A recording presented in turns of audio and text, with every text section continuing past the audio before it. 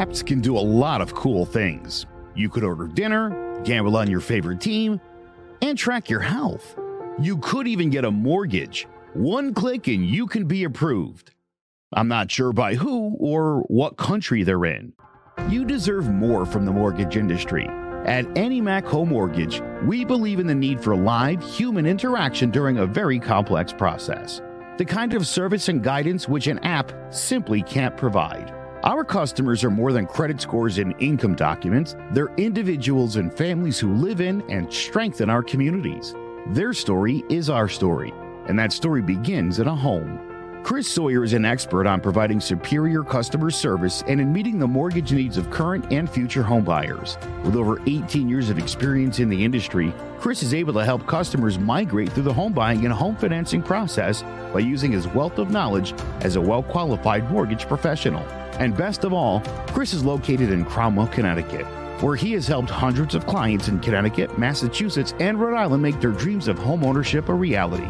Visit chrissawyer.any-mac.com. Email him at csawyer@any-mac.com or give him a call, 860-878-8730. Chris Sawyer, NMLS number 39345, corporate NMLS number 338923. AnyMac Home Mortgage, an equal housing lender. American Neighborhood Mortgage Acceptance Company, LLC. DBA AnyMac Home Mortgage. Lo-Fi Direct. Connecticut First Mortgage Correspondent. License lender. Broker number ML 338923. Massachusetts Mortgage Lender and Mortgage Broker License number MC 338923. Rhode Island License Lender. License number 2011280L. Call for additional details.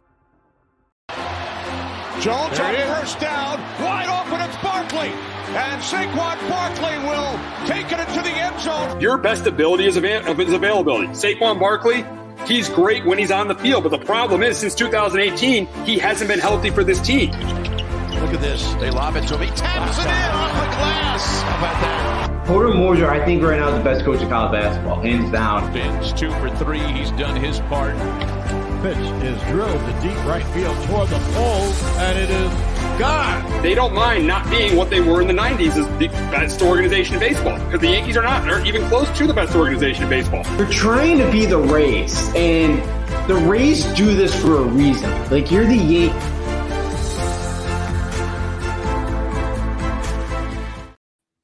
Welcome to Sports Talk with R&J. I am Steve Risser along here with Justin D'Onofrio. So we will get to the Super Bowl. That was an outstanding game. But before that, we got to talk about the latest news in the NFL, and that is Derek Carr. Yesterday, he was released by the Las Vegas Raiders, and we'll see what ends up happening with him. It looks like the favorites to sign him are probably the 3 AFC South teams, the Bucks, the Saints, and the Panthers.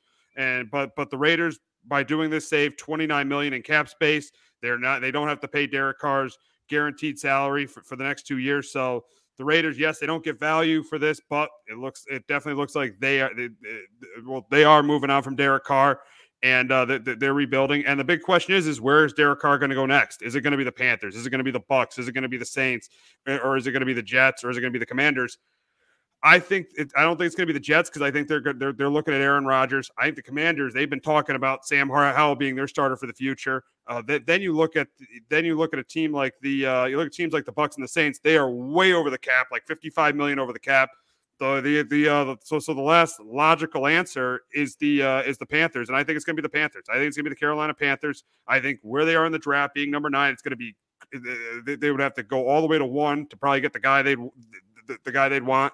If they stay at 9, they'd probably be getting Anthony Richardson, who's going to be a project. It's going to take a year. So I think it's going to be the Panthers. I think the Panthers are going to be the team that eventually signs Derek Carr, and it wouldn't be a bad move. They definitely would be the best team in the South. Their defense is not terrible. They got good players like Brian Burns, Shaq Thompson, Jeremy Chin, and J.C. Horn. Then you look at the fact they did get rid of McCaffrey, but they finished the year 6-5, and in 6 of the in their last I think 10 games, they ran the ball for over 100 yards 7 times with Chuba Hubbard and Deontay Foreman, and they went 6-1 in those games. So they figured out a running game with those 2 guys. So I think my prediction is I think he goes to the Carolina Panthers. Yeah, I'm with you. I thought maybe the Saints last week, but yeah, with the salary cap where it is for the Saints and all that, I think it'd be pretty tough to maneuver that.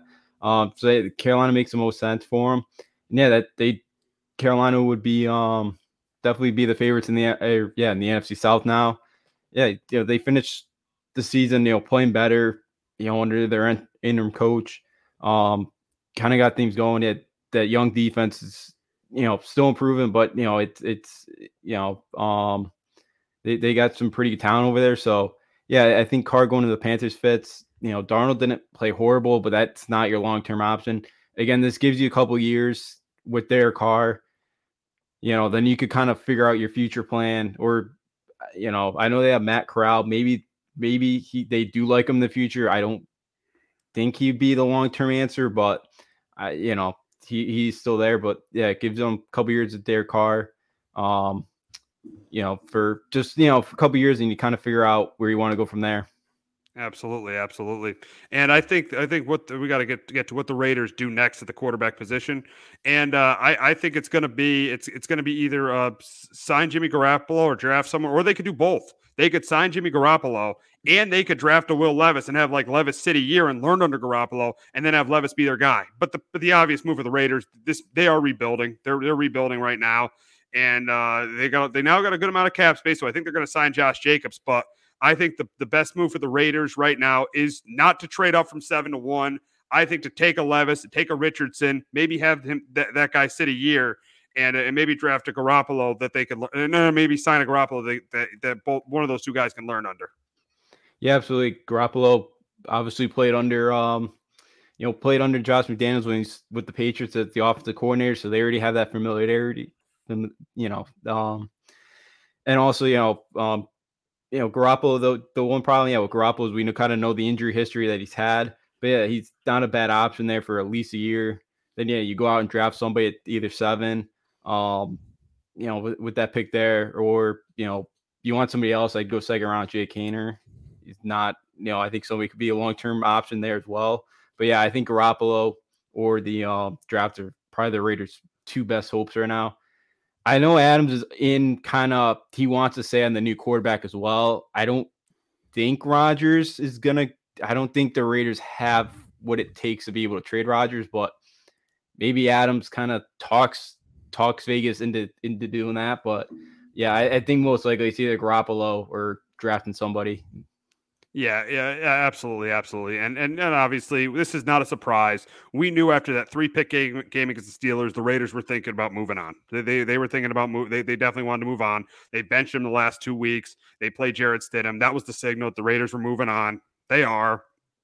And Garrett Carr is a good quarterback. He's not an elite quarterback. He needs a really, really good team around him. And I think the best chance for him to win, for me, in my opinion, would be the Jets because he has that defense around him. But it just doesn't seem like he's likely to go there. I think the most likely destination is going to be those three NFC South teams. Yeah, I'm with you. I'd like to see Carr go into an organization that could help him win and be able to get the talent, the most talent out of him. I think at times in Vegas and Oakland, they just could not do that, for talent that they've had. Again, they've missed on so many first-round picks over the years. It really hasn't helped them.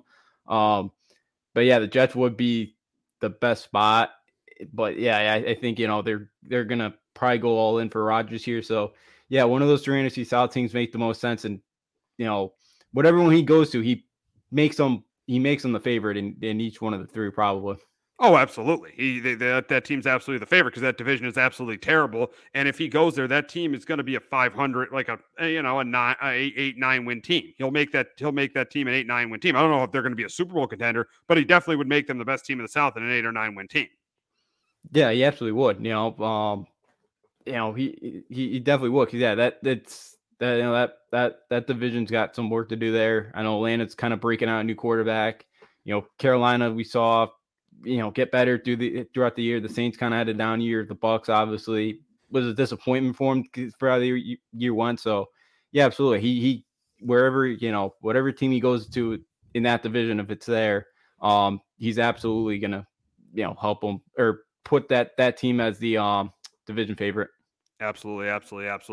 So now we got to get to the Super Bowl, and the Chiefs win their second Super Bowl in 4 years, beating the Eagles 38-35. Great game, outstanding game. Both quarterbacks were phenomenal. Jalen Hurts was outstanding, almost 400 all-purpose yards, had 4 total touchdowns. He was phenomenal in the game. Mahomes was really, really good in the game as well. Obviously, the Eagles took the early lead, then the Chiefs came back, and then we had that play at the end, and then we had the controversial play at the end, that holding call, at the end. And yes, it could have went either way. Yes, there might have been arguably a worse holding call on Bradbury in the second quarter on had a worse holding call on Juju, but they did call that they did call that flag. And in my opinion, it was a penalty. And I feel like it has to be called. It was clearly a penalty. Bradbury admitted it, and it has to be called. I know it took away the Jalen Hurts having the ball in his hands last, but for me, and yeah, maybe your opinion is valued a little bit more because you really didn't have an emotional attachment to the game. I'm a Giants fan. I hate the Eagles. So I didn't mind seeing them lose. I didn't even want to see Hurts have the ball in his hands at the end of the game. But I personally do feel like that was a penalty, and it has to be called. Before we get into our takeaways, Justin, what were your thoughts on that play at the end of the game? Yeah, I thought it was a little tug. I thought you should have just kind of, especially you didn't call in the second quarter, you can't call it there. That's the big thing. If you called in the second quarter, I could make more of a case of, yeah, you could call it to kind of stay with the consistency. But because they didn't call it in the second, you can't call it there. And it kind of, again, who knows? Maybe the Eagles don't go down and score anyways, and the game still ends up being 35-38, but now we never know. So, yeah, I think they should have kept that one in the back pocket. I know he admitted it, but if he did in the second quarter, I think he got away with it. I don't know why you throw the flag there in a tie game on a 3rd and 9 or 3rd and 8, and with 2 minutes left. I don't think that was the right one. I think they should have kept that in the back pocket. I get what you're saying, and Smith-Schuster didn't call for the flag, but it was clearly a penalty. It was clearly a penalty on that play. I know a lot of people like you wanted to see Jalen Hurts have the ball in his hands on that last drive. You probably were really upset about the penalty because you wanted to see that last drive, Jalen Hurts with the ball in his hands to win the game because he deserved it the way he played. But by letter of law, that is a penalty. You can't grab the guy. So, and I see what you're saying. Yeah, I see what you're saying. But they didn't call in the second quarter, and it was pretty similar spot. That's why I'm saying I don't think you, because I see what you're saying. And I think if they called in the second quarter, I'd be more okay with them throwing the flag there.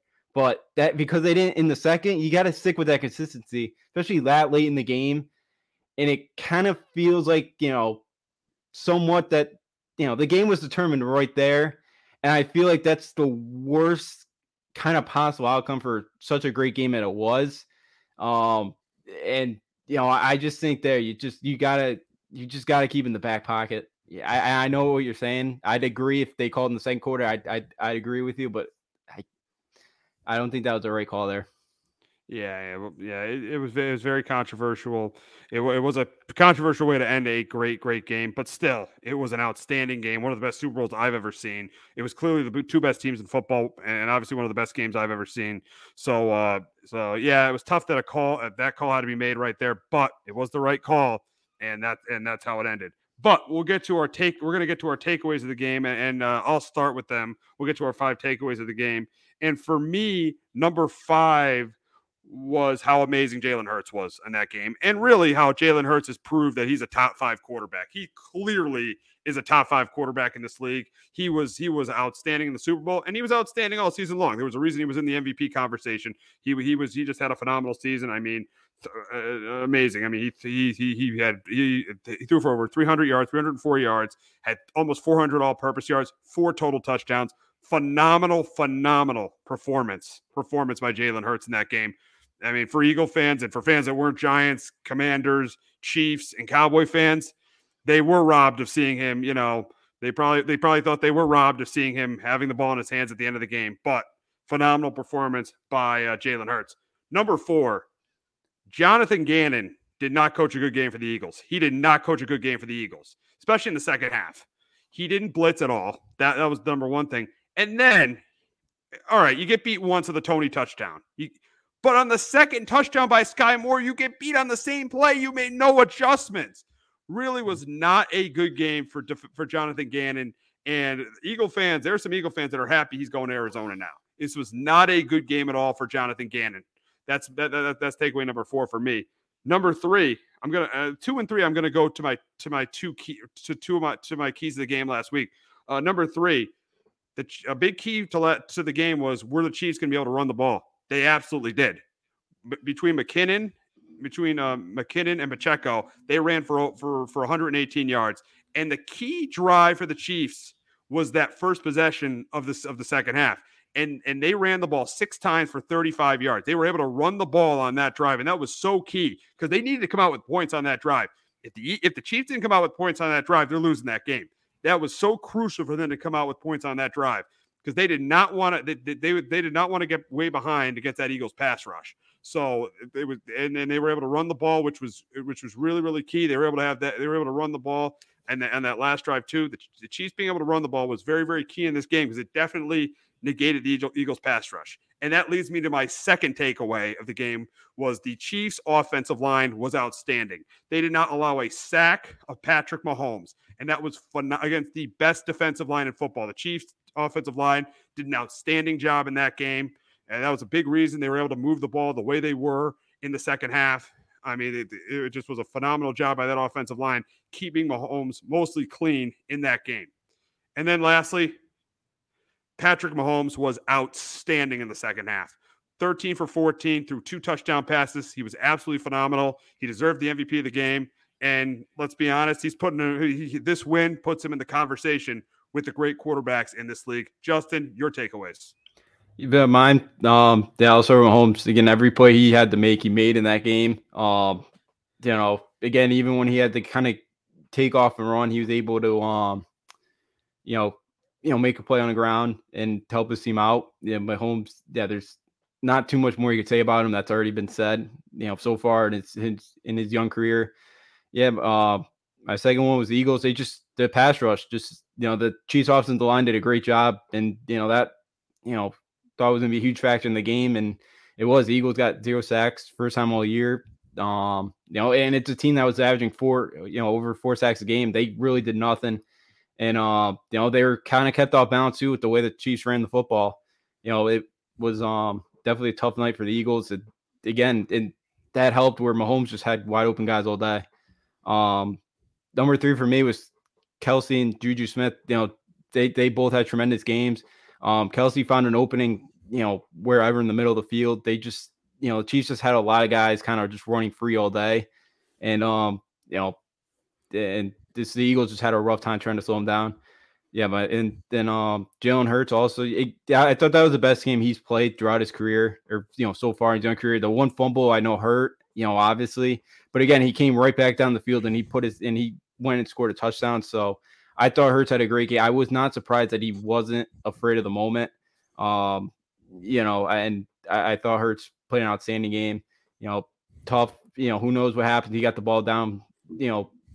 If he got the ball there, with one shot there to try to win it or try to force overtime. But yeah, Jalen Hurts, again, the future's bright for him in Philly. And, Jalen Hurts played a phenomenal football game. Yeah, it was an outstanding game for both teams. And Hector just said Philly was so good that the Chiefs had to play a perfect second half, no punts, just to win by 3. Much respect to the Eagles, and he's 100% right there. He's 100% right there. The Chiefs didn't punt in the second half, and they had to be really, really good to beat a team that had their quarterback play absolutely phenomenal, and Jalen Hurts, and they were. That's why this was that's why this was a phenomenal Super Bowl. That's why this was one of the best Super Bowls ever, was just the way both teams played in this game. Yeah, absolutely was. The Eagles they got the 10-point start. It kind of felt like, the Eagles going to run away with this thing. But, the Chiefs really battled back. They played a phenomenal second half. They made a lot of adjustments, and Eagles couldn't really figure it out. And, again, 3rd down, 4th down for, the Chiefs kind of made that kind of stop there to be able to force a field goal there. The Eagles just weren't able to find that big kind of 3rd, 4th down stop they needed. And the Chiefs just, that second half was great. Tony on that big punt return as well, to kind of set them up there.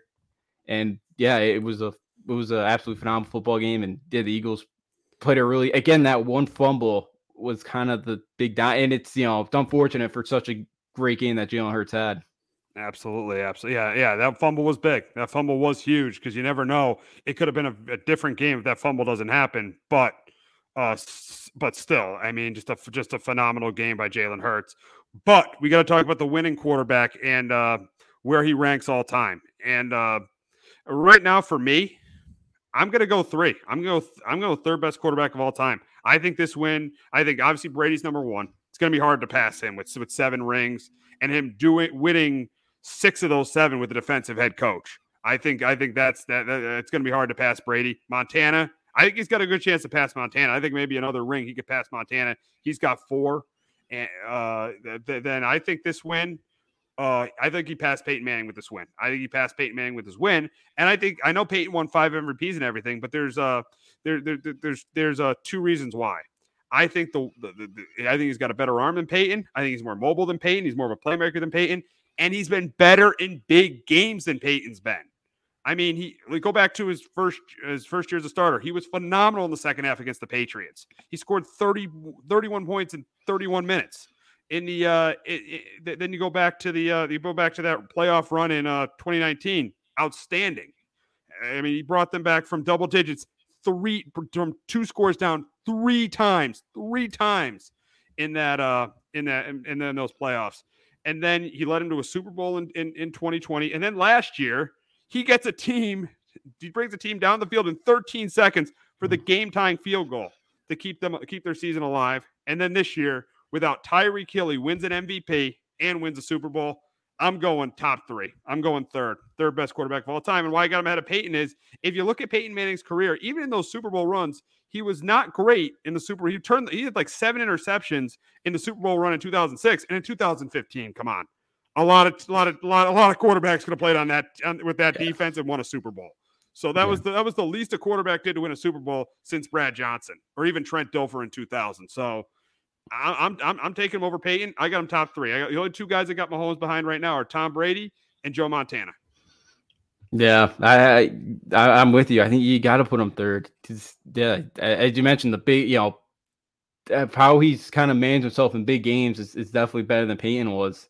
Yeah, that 2015 one still kind of hurts that AFC Championship game. I get it. Yeah, 9 sacks. Yeah. But yeah, he's been outstanding in the big moment, big spot. Yeah, the 13-second drive he had last year at Buffalo is outstanding, and I just think it's a talent too. We really haven't seen a quarterback have all the tools that he's been able to. Again, he can throw the ball, 5 different kind of arm angles. The way you can kind of, he's a good mobile quarterback. Again, the arm talent that he has. Yeah, he's just a sensational quarterback. Again, him and Andy Reid, that's been a great combination for those 2. So yeah, he's again, in the moment, he has not let it get to him. And yeah, there's spots Peyton was not the best. So yeah, I think I'm with you. You kind of right now, I have to put him third all time. I think you got to at least put him in the top 5 after this game. I think you could put him maybe below Peyton at 4. I don't know about Elway, but I think you got to at least put him top 5. This performance, the season he's had without Tyreek Hill, and many people weren't picking the Chiefs. A lot of people were picking the Bills to go to the Super Bowl. I mean, a lot of people like me picked the Bengals to beat them in the AFC Championship game. I think this playoff run on one ankle too. Don't forget on one ankle definitely puts him in the top 5. Yeah, absolutely. That's something. With losing Tyreek Hill, we've seen a couple of top quarterbacks lose their wide receivers, and did not have a great of a year. And for the Chiefs, it's maybe the Chiefs weren't as much of a downfield threat, passing wise than they usually are. But again, but they kind of figured out that offense with Juju and Marcus Vance-Scantling. Obviously having one of the best tight ends all time, and Travis Kelce helps out as well. But yeah, Mahomes didn't lose a beat again, and he didn't even have the start even after losing Hill. Because we know 2021, kind of those first couple weeks there, they struggled. He didn't even really have much of that. Have that as much this year. He got in rhythm right away. So yeah, Mahomes is definitely should definitely be in the top 5. Now the big question is, where does Andy Reid rank all time? And I wouldn't put Andy Reid in the I know we put Mahomes in the top 5 for quarterbacks of all time. I wouldn't put Andy Reid in the top 5 for coaches. I still think Belichick, Walsh, Knoll, Lombardi, and Shula, and even Gibbs and Landry are ahead of him. But this win definitely puts him in the top 10. What he did in Philadelphia, getting to 5 NFC championships. I know he didn't win a Super Bowl, but he got to 5 NFC championship games, and he got to a Super Bowl in Philadelphia. Then he came to Kansas City, and he took over a team that was 2-14. And even in the years before Mahomes got there, they had 4 straight winning seasons with Alex Smith. They got to the playoffs 3 times, and they won a playoff game. So he was really good. The 5 years before he had Mahomes as quarterback, he had 5 winning seasons, 4 playoff appearances, and 1 playoff win. So he was really good even the years before Mahomes. Then when Mahomes came, the team they took over. They took over the Patriots' reign as the kings of the AFC. I mean, 5 straight conference championship games. Andy Reid has been to 10 conference championship games, been to 4 Super Bowls, and won 2 Super Bowls. To me, he's clearly you could argue he's top 5. I don't think he's top 5, but he's clearly a top 10 coach. Yeah, you got to put him in the top 10 at least. He's been he's won everywhere he's gone. That Chiefs team. Yeah, he came in 2-14.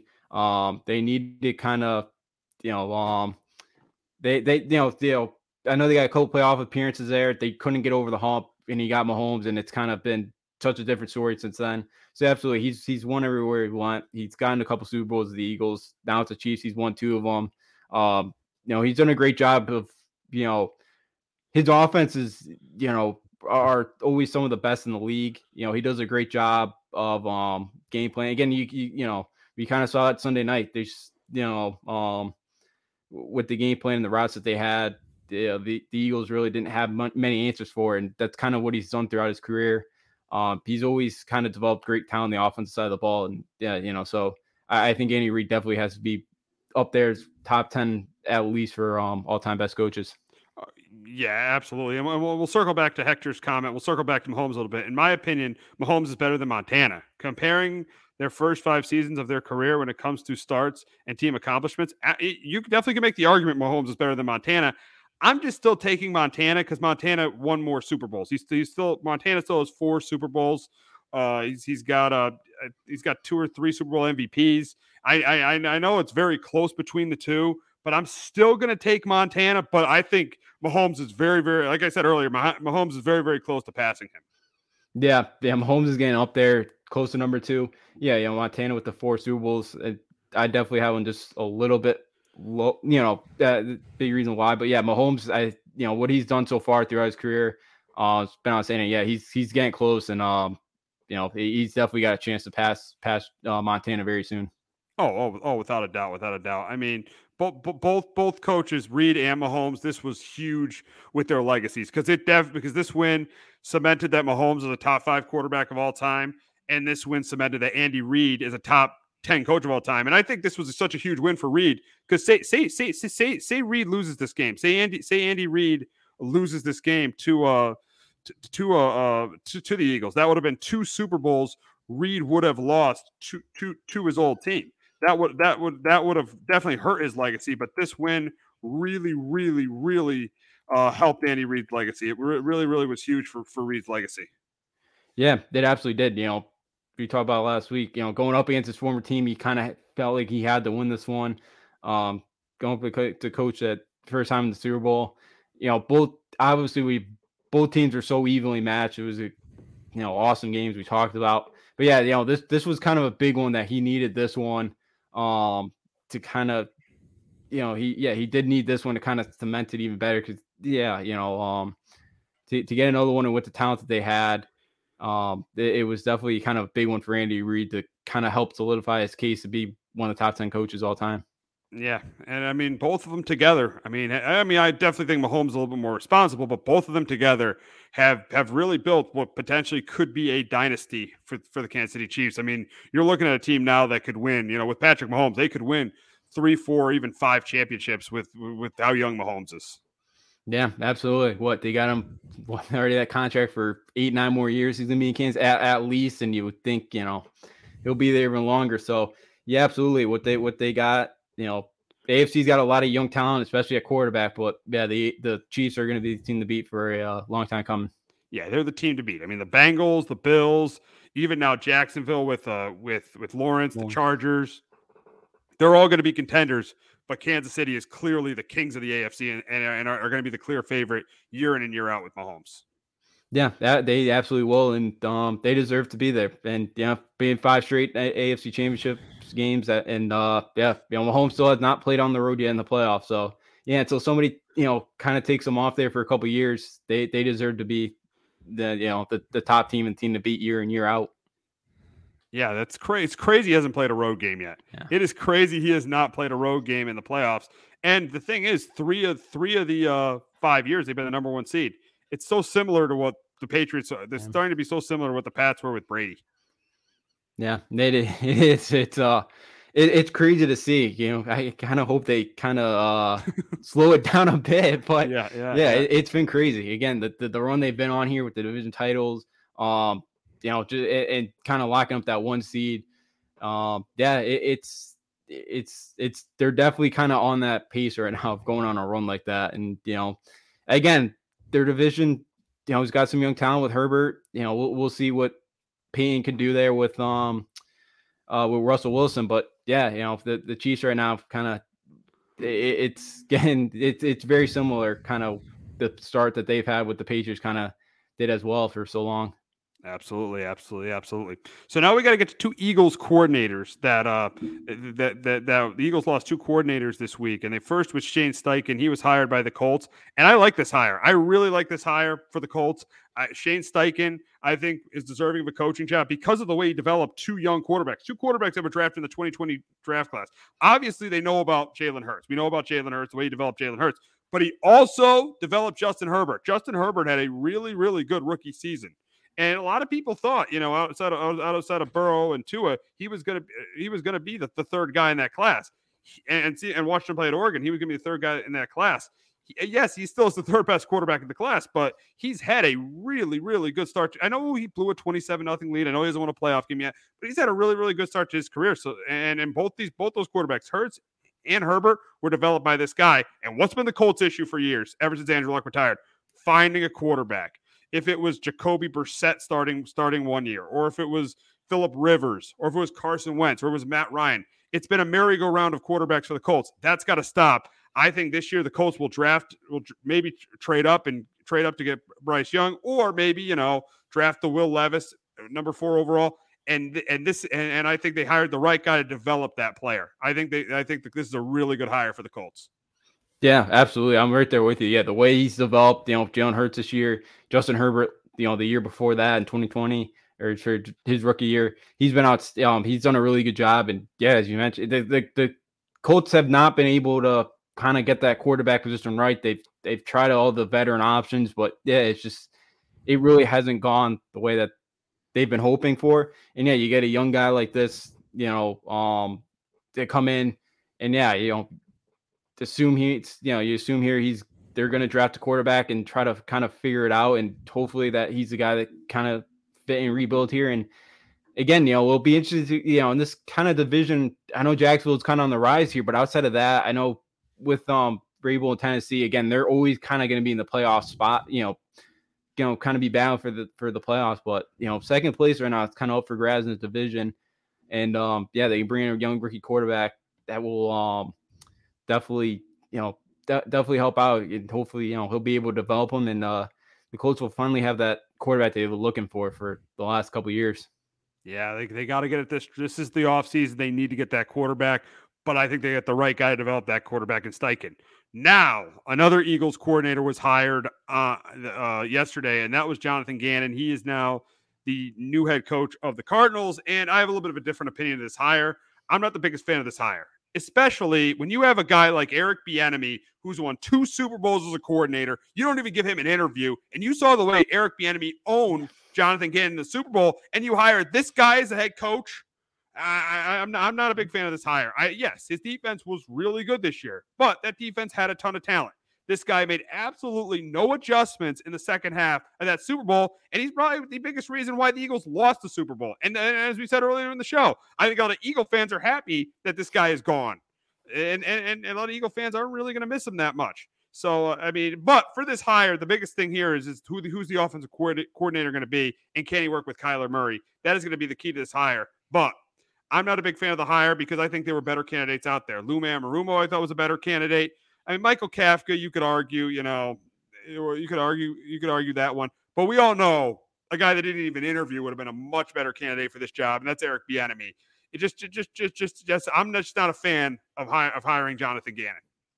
Yeah, this one was more of a questionable one. I know that the Cardinals defense was atrocious last year. I think they gave up, second most points in franchise history.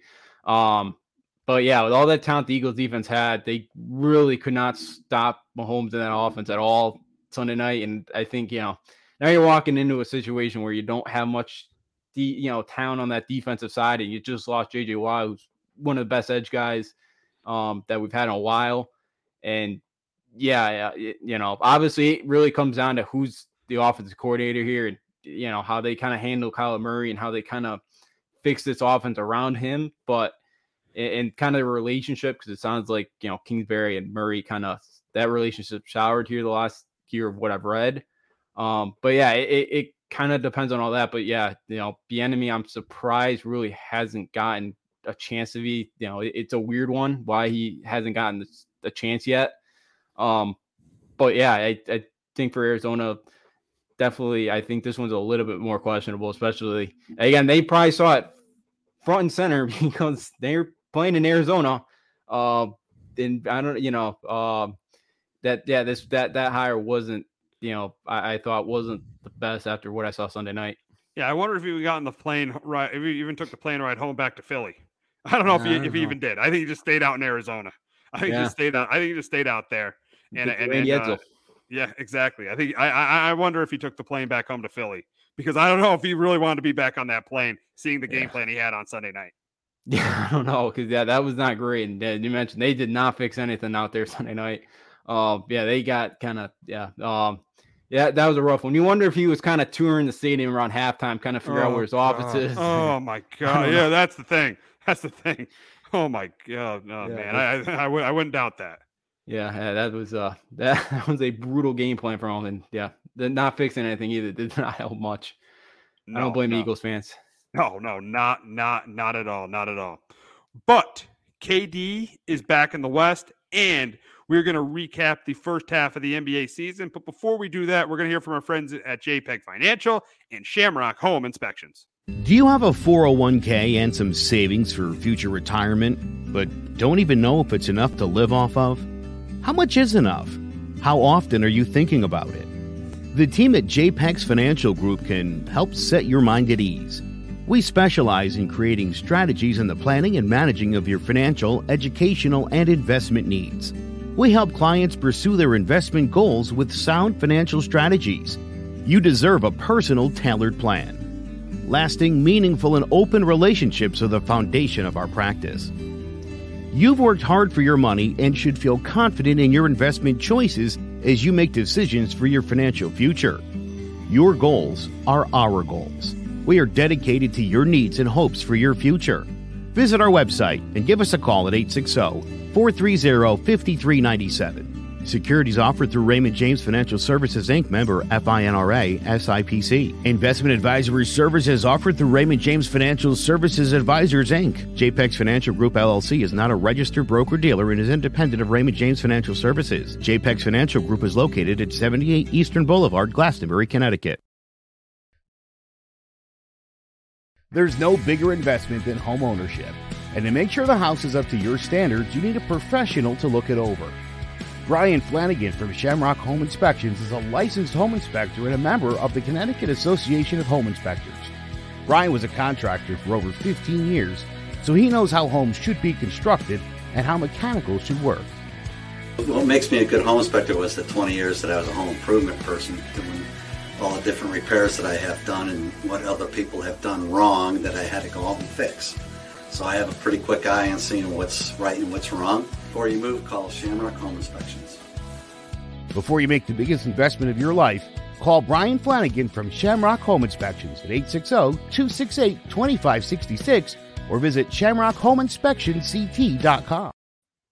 All righty, so Kevin Durant is in a new location on really right when our show ended last week. He was traded to the Phoenix Suns, and the Nets the Suns traded Cam Johnson and Markelle Bridges to the Nets.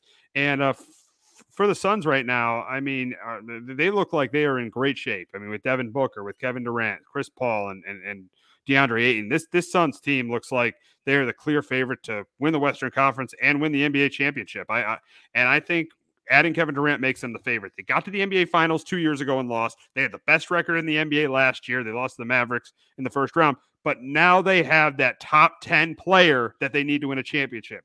In the 40-year history, in the last 40 years, there's really only one team that's won a championship, maybe two that have won a championship without a four Pistons in the 2014 Spurs. Now the Suns have their top 10 player that can get them over the hump. That's what they missed when they were up 2-0 against the Bucks in the NBA Finals, or last year when they were up 2-0 against the Mavs in the playoffs. That's what they missed. Now they got that guy in Kevin Durant. Yeah, absolutely. For the Suns, it's a home run. And you didn't even have to lose DeAndre Ayton, who's one of the better centers. I thought for sure they were going to lose him. Yeah, I thought for sure they were going to lose Ayton. Too. Yeah, I thought so too. I'm stunned that they did not have to get rid of him in this deal and trade him. But yeah, Durant, again, he hasn't even come back yet. I know Booker just came back and they've won 7 out of their last 9. So the team that's starting to get it together, and Paul's not the scorer that he once was, but last night he had 19 assists and, Booker went off last night. So yeah, this Suns team, I think you do have to put them as a favorite. They got all the talent in the world. And again, there's, when Durant comes back, you got him in that starting lineup, Ayton, Booker, and Paul, and there's not too many better fours than that right there. So yeah, I think the Suns right now got to be the favorite. They've been kind of knocking on the door here the last couple of years, and so far, kind of right now, kind of looking at things, as long as injuries don't kind of happen here, or they should be the favorite. And in the West, I feel like it is really wide open with the Warriors kind of having a down year. The Nuggets are, again, having a great season, but we've kind of know what's happened to them in the playoffs. Obviously the Grizzlies have been playing well of late, but after kind of struggle there for a while. But yeah, I think the Suns right now got to be the favorite to win the NBA. The other question is where do the Nets go from here? I think they're rebuilding, but do they even end up making the play-in tournament this year? Right now, they're still in the top 5 in the East, but I think watching that team on Monday night against the Knicks, I think they're going to slip. I really think the Nets are going to slip, and I would not be surprised if they finish in the 9th or 10th in the Eastern Conference, but I do still think they make the play-in tournament. Yeah, I think they get in the play-in tournament just because, they're up. They're up like 6 games of the Wizards, who are in 10th right now. So I think they find a way to kind of stay in that within the play-in. But yeah, I think they come 9th or 10th there. Yeah, it's unfortunately they're going to go through another rebuild process here. They got some picks coming up, but we'll see what they kind of do with them here. But yeah, a team kind of led with you got Dinwiddie's not a bad player, and Bridges aren't a bad isn't a bad player here. But yeah, I think that Nets team's gonna finish 9th or 10th and probably get eliminated in the play-in round. Yeah, I agree. So now getting to the All-Star break, we're going to give out some awards. We're going to start out with our most surprising team of the first part of this season. And I know it's not the first half because they're almost like 2/3 of the way done, but I consider always the All-Star break kind of the first half. So we're going to talk about our most surprising team and our most disappointing team. We're going to start with our most surprising team. I think this one's pretty obvious. I think it's your team. I think it's Sacramento Kings. I think the way Sabonis has played, he's been really good this year. DeAndre Fox had a really good year, and they've added shooters around. They have shooters around them with Keegan Murray, with the Harrison Barnes and Hunter. So they got shooters around those two. Those two guys are not good 3-point shooters, but they have shooters around them to help them. And yes, this team probably won't win a round in the playoffs, but I feel like for the first time in almost 15 years, or even further than that, maybe 20 years, this franchise is going in the right direction with Mike Brown as head coach. Yeah, it has. I've actually been pretty much watching like every King game, and I've never really done that through since I've been a fan. It's been 11, 12 years. It's been a great year. Yeah, they're my most surprising team as well. De'Aaron Fox leads the NBA in clutch points. He's got 148. And second place is actually your Nick Jalen Brunson with 25. Again, he's been disrespected again, not being voted in. I know he got in as reserve, but he's had an awesome year. In big spots, Kevin Huerter's been a nice addition to this team. Keegan Murray's been just kind of plug and play guy, at the 4 spot for him. Again, the defense needs a lot of work, and that's what worries me. They just their defense is atrocious, but their offense. You have the right coach with Mike Brown. Yeah, they started out 0-4, and I was already on the get rid of Mike Brown, get rid of Fox. I was kind of, because they were 0-4, and I was kind of like this. whenever I have hope, it usually kind of falls apart. But they've been awesome. Mike Brown's actually called like 3 timeouts this year, like the Jim Calhoun timeouts. They give up like an early layup or dunk 10 seconds in. He's called the timeout, but they still go on to give up 130. But the only thing is, yeah, the defense has to get better. Analytically, I've seen that it's getting a little bit better, but still not good enough. I feel like, again, they're not going to stay in the 3 spot. I would like to stay out of the play-in tournament. That's kind of where I'm at. That's going to be hard, though, seeing some of the additions that have been made in the league in the last week. But we'll see. We'll see. Yeah, we'll see. But, again, I will be happy that I finally will be seeing the Sacramento Kings and NBA playoffs, and I will, for the first time ever, have a dog in the fight. So that'll be nice. Yeah, probably your first time in your lifetime, you're gonna have a dog in the fight in the NBA playoffs. So that definitely will be nice for you. So we'll now go to the most disappointing team, and for me, it's the Atlanta Hawks. 29-29, adding DeJounte Murray. You felt like they were going to be up there with the top 5 teams in the East. They really aren't. They're behind the Knicks right now. They're in 8th place in the Eastern Conference, and we saw Trae Young lead a team to the conference finals. And I just think this team has been disappointing. I think 29-29. I think they need to be better than that, especially going out and trading for DeJounte Murray. Yeah. They were second. I actually took Timberwolves. I thought this was going to be a top 4 team in the NBA. The Gobert trade just hasn't worked. Their defense has gotten a little bit worse this year than it was last year. I know Karl-Anthony Towns been out for a while, and I think he's supposed to be kind of. But it's time for an Anthony Edwards to step up and win some games here. Yes, that's kind of been the big thing. I know the scoring's improved for him a little bit more, but yeah, the 3-point percentage is at like 35%. Like you'd like that to increase just a little bit there. But yeah, I thought this was a team that was gonna be a top 4, and it just really hasn't. I just think the Gobert trade hasn't worked out like the way they thought it to. I know they just brought in Conley. They're trying to change some things around, but I felt like there was some hope here for the Timberwolves for the first time in a while. And there's 31-29, 8th in the West again. But I think it's hard now with, as you mentioned, when we're talking about the Kings, it's going to be tough to really move up now with some of the talent that the Suns got. I think the Clippers are playing better. The Mavericks are playing, they just got Doncic and Irving. They're going to get better. So I think it's going to be tough to kind of get by some of these teams and kind of try to climb out of this hole here. So, I'm a little bit disappointed at the way the Timberwolves have looked so far this year. That Gobert trade is a disaster. I don't know how you trade 4 first-round picks for a guy that's never averaged more than 16 points a game. That trade is a absolute disaster for the Timberwolves. That's a horrific trade for the Timberwolves. Yeah, absolutely. Danny Ainge knows how to talk teams into some crazy trades because the Jazz robbed. They robbed the Timberwolves there. Oh yeah, he definitely did there. Yeah, again, he is not because he came in to help the defense, but it really has not. He's not helped the defense much at all this year, and I think that's the alarming thing right now with that team. Absolutely. Sorry about that. Just my mic. And the thing just changed. So we got our rookie of the year. Who is your pick? I'll go first. My pick for rookie of the year, I'm going to go with Paolo Banchero. I'm going with Paolo Banchero because I think he's done a really good job, almost averaging 20 a game for the Magic. And the Magic have found one of their guys. Him and Franz Wagner are their 2 guys going forward for this team in the future. And the Magic, they've started to make progress this year. They've made progress. Yeah, they're not great yet, but they definitely made progress. And Paolo Banchero has been a big part of that. All right. Okay. So I know you're probably disagree with this one, but you're going to have to let me say my case. It's Keegan Murray. And this is the reason why. Because Banchero's been great.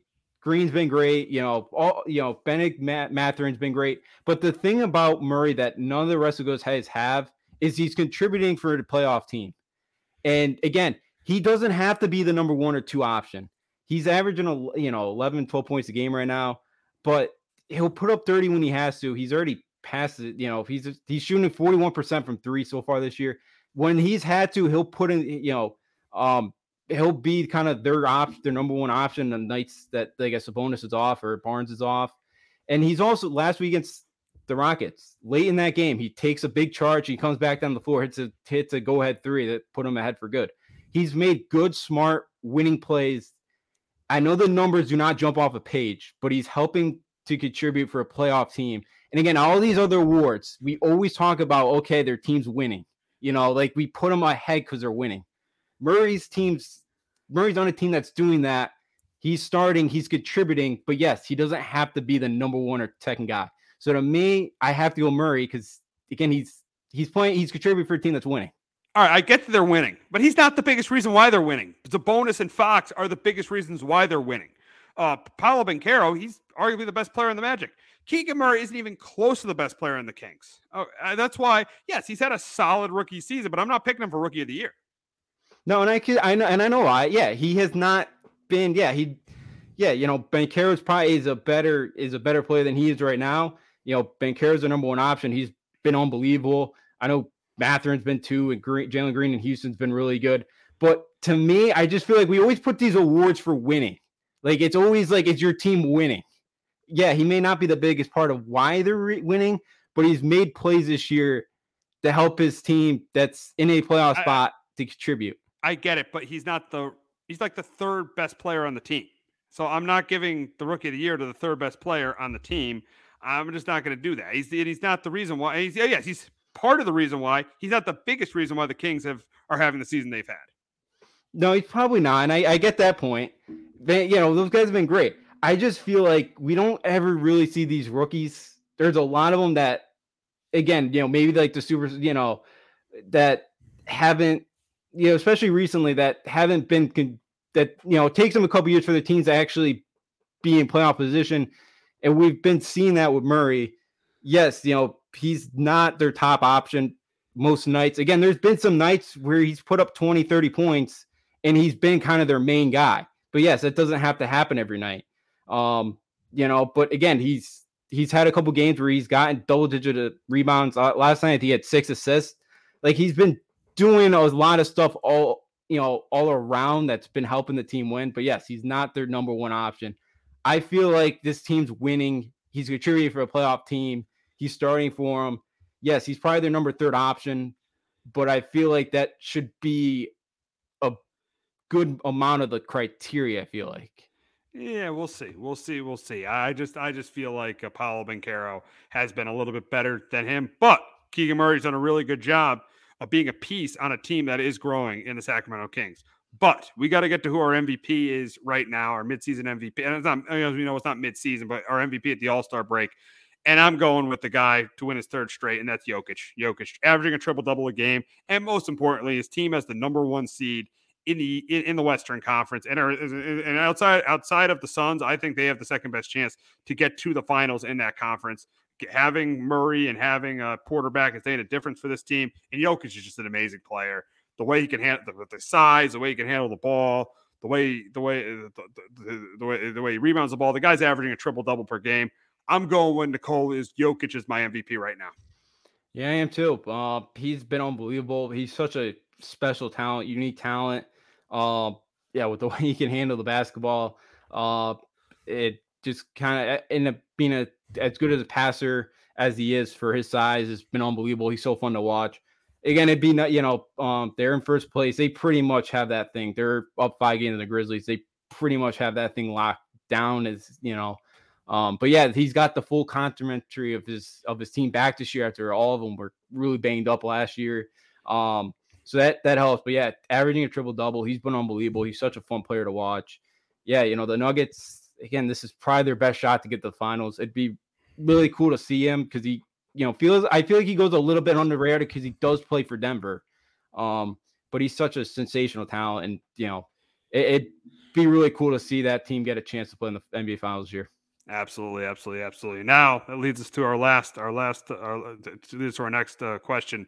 What is your prediction for the NBA Finals? And I'll start with you. Who do you got in the finals? I got the Boston Celtics against the Phoenix Suns. I like the way that Tatum and Jaylen Brown have both been playing this year. Malcolm Brogdon's made a huge impact there off the bench, which is something that they've really needed, some consistency off that bench of scoring.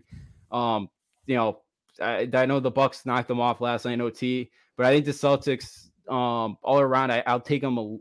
I like them a little bit more than the Bucks right now. And the Suns, I think the addition of Kevin Durant, we talked about it. I think right now that team's only get better, and they'll find a way to the finals. I got a rematch of 2021. I got the Suns playing the Bucks, and I got the Suns beating the Bucks in the finals. I think the Suns have the best team in the Western Conference, and I think they get there this year. And I think for the Bucks, last year we forget that Middleton was don't forget that Middleton was out. And I think he's going to get back by playoff time. He's going to get back to what he was. And I think when he gets back to what he was, the Bucks got 5 guys that average double figures. They got the best player in the sport. That's why I got the Bucks going to the finals. But I do have the Suns getting revenge over them in the NBA finals. Yeah, that'd be a good one. Bucks. The Bucks getting there. Giannis getting another one. Yeah, I got this. I have the Suns knocking off the Celtics in that one. I think the Suns' talent a little bit better than the Celtics. But yeah, you got a guy, Kevin Durant, just elevates that team so much. And I think the Suns finally get over that hump and take on the NBA Finals. All right. It'll be interesting to see what happens in the playoffs. We'll definitely be talking about that a ton starting in the middle of April. But that's going to wrap it up this week on Sports Talk with R&J. We'll be back next week talking about UConn's two big East games against Providence and St. John's and any NFL news that comes our way. Have a great weekend, everyone. Jones on first down, wide open, it's Barkley, and Saquon Barkley will take it into the end zone. Your best ability is availability. Saquon Barkley, he's great when he's on the field, but the problem is since 2018, he hasn't been healthy for this team. Look at this, they lob it to him, he taps it in off the glass. How about that? Porter Moser, I think right now is the best coach of college basketball, hands down. Fins 2 for 3, he's done his part. Pitch is drilled to deep right field toward the pole, and it is gone. They don't mind not being what they were in the 90s as the best organization in baseball, because the Yankees aren't even close to the best organization in baseball. You're trying to be the Rays, and the Rays do this for a reason. Like, you're the Yankees.